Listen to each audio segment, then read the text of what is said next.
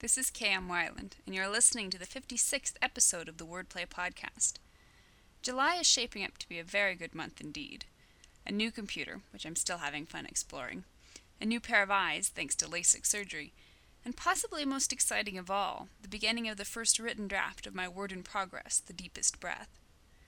Standing at the beginning of a new story is very much like getting ready to parasail off the edge of a cliff.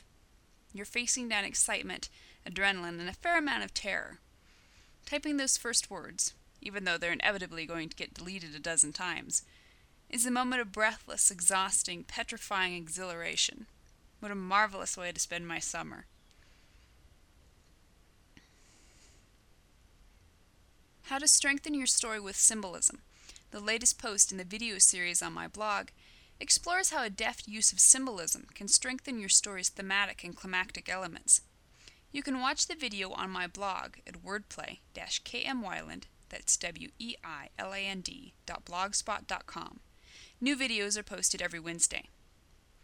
Meanwhile, enjoy this week's podcast. Should stories be soapboxes?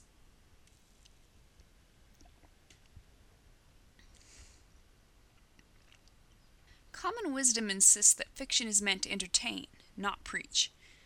The novel isn't a soapbox for our religious, political, social, and philosophical views.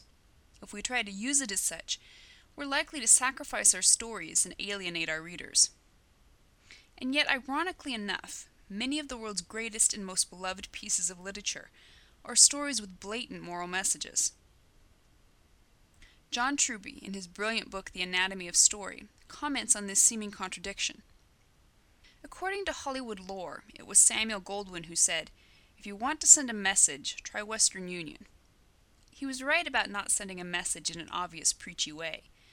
But stories with powerful themes, expressed properly, are not only more highly regarded, but more popular as well.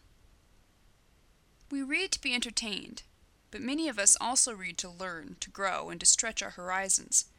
We enjoy stories that challenge us and inspire us.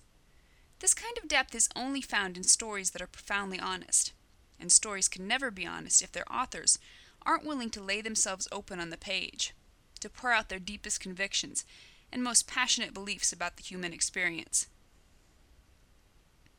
As an author, your most powerful gift is your unique and integral view of the world. When you strip fiction down to its essentials, the author's viewpoint is all there is. He may mask it artfully in the colorful garb of diverse characters and impartial dialogue. But if he's not willing to share with his readers his own passionate worldview, he's not giving them anything more than fluff. So does this mean we should drag out soapboxes and start haranguing our readers into converting to our own viewpoints? Absolutely not. Nothing turns fiction readers off more quickly than a condescending author who preaches at them. Incorporating a message into our stories does not mean spelling out beliefs and arguments. Instead, it's a matter of choosing strong themes in which we fervently believe, crafting multi-dimensional characters who struggle with the gray areas of life along with the rest of us, and asking the hard questions. Someone once said that being a novelist isn't about offering answers, it's about asking questions.